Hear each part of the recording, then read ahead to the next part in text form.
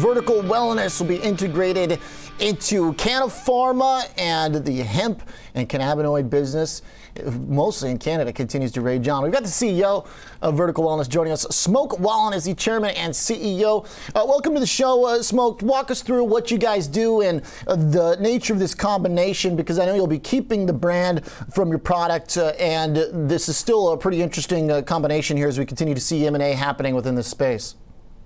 Absolutely. Well, we're really a house of brands, and you think about lots of big consumer product companies like Constellation Brands or Diageo or even Nestle. What we've been building, those are obviously old, mature companies, but we've been building in a startup, a house of brands, of health and wellness brands that are using derivatives from the cannabis plant. So we're using cannabinoids to create health and wellness solutions in branded form, and we've been working on this for the last few years, and we almost got public a little while back on NASDAQ with a SPAC, and that fell apart when the hemp market kind of had a bad turn in late 2019.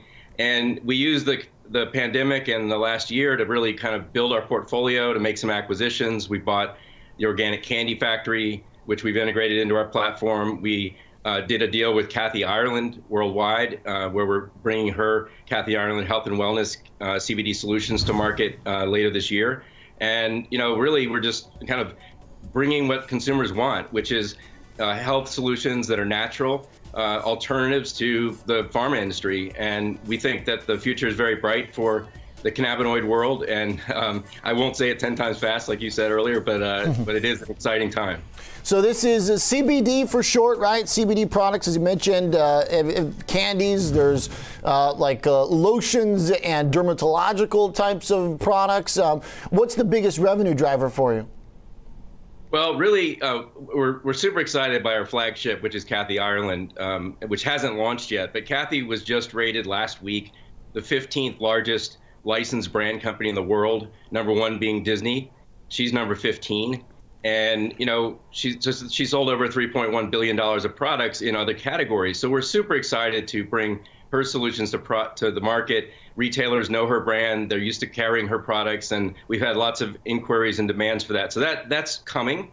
But the Organic Candy Factory, what a fun little brand. It was a kind of a cult following, and just amazing little brand that we've now been able to put into Walmart and Amazon and a whole bunch of other places across the country, and then we've got our brands that we've created from scratch. So there's lots of different form factors, and that's because if you think about it, you're not going to give your pet, your puppy, the same product that you're going to put on your injury, that you're going to use for sleep or for anxiety, or that you're going to put on your face for beauty products. So these are different brands at different categories that match up with kind of a identified consumer need that we've found. And so, it's really exciting to have this portfolio because, as a former wine and spirits distributor over the years, and I used to carry a bag of brands, and if they didn't say yes to something went wrong, right? Like if I couldn't leave a meeting without getting a yes. Well, we're kind of that way. We have a portfolio of brands where there's no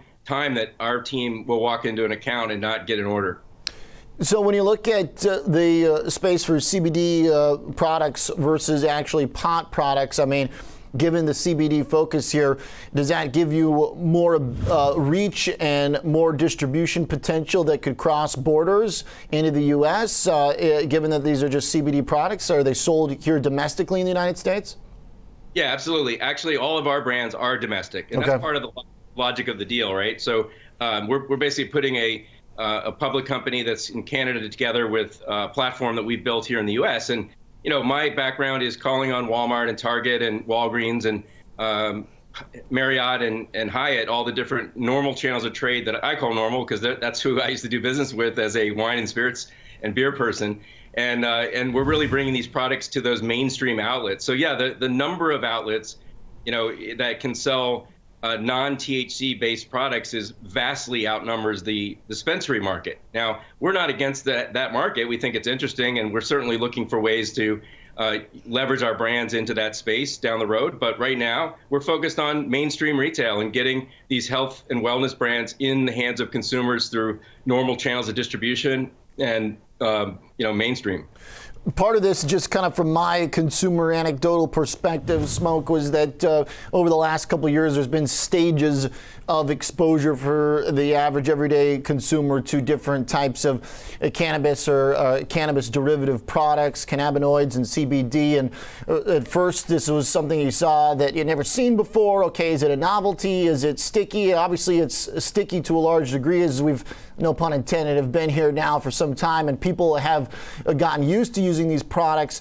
How much of that kind of return customer do you see, and how important is the new customer acquisition versus returning customers? Are these people that are now using these products regularly, or are these people that say, hey, I want to try this thing that I never tried before? You know, it's interesting. The biggest growth area is actually over 50.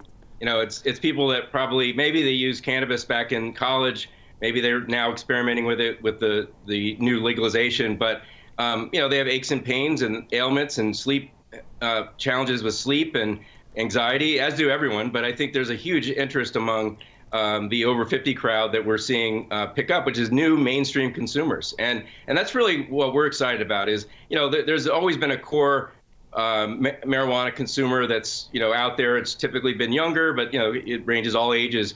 But in terms of these products, this is for the mainstream population. And what we're seeing is huge interest, again, in finding natural health and wellness solutions to ailments, whether it's sleep, pain, anxiety, to try to get away from the pharma world and find natural solutions. But there's a lot of uncertainty about what to trust, what works, what doesn't work. The FDA's made it quite difficult to make claims, so we can't make a lot of health claims yet, even though we have tons and tons of evidence building. Literally every week there's new studies coming out and showing the effectiveness of these products. So we're very careful to follow those rules. But, you know, consumers need brands that they can trust. That's really what our message is. It's about a brand business. And we think brands, in the end of the day, are going to be the great winners in this space. And that's great for consumers, because we're going to bring trusted products to them that they can go back to time and time again. Okay. And Vertical Wellness will be the brand integrated into Canna Farm. Thanks a lot for being here and explaining to us the business, Smoke. I appreciate it. Thanks for having me. All right. Appreciate it. Best of luck. Smoke Wallen is the chairman and CEO at Vertical Wellness.